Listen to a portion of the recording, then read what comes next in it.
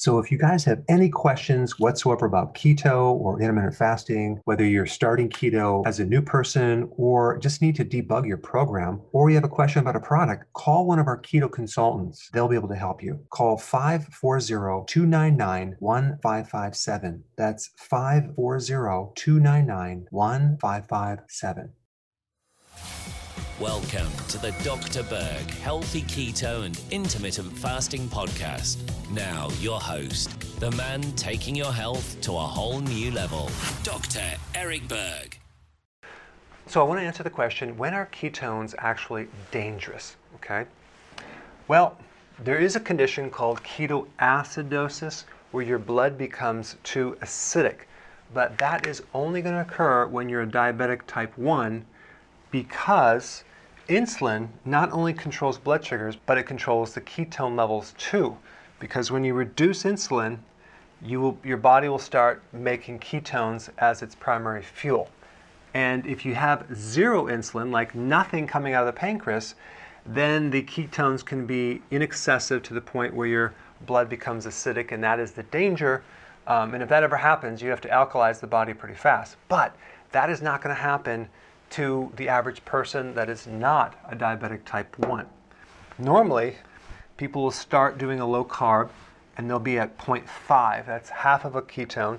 And then it goes from 1 to 2 to 3 as they maybe add more exercise and then add intermittent fasting. So with working with a lot of people in my clinic, I've never seen someone over 7, okay?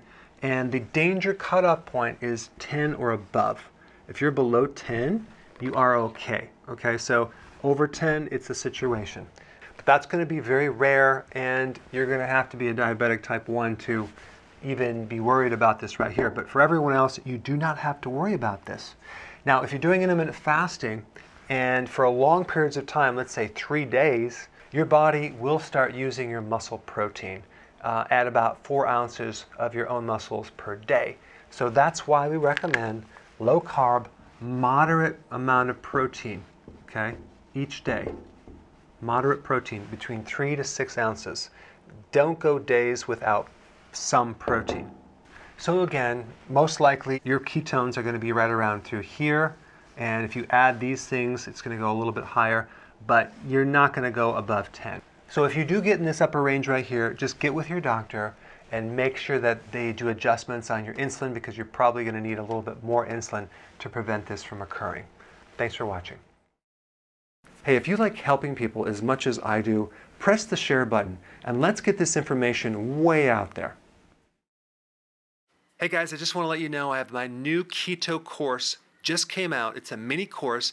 It covers all the basics and how to do it correctly. You can get through this in probably 20 minutes at the very most. So if you're interested, click the link below and get signed up now.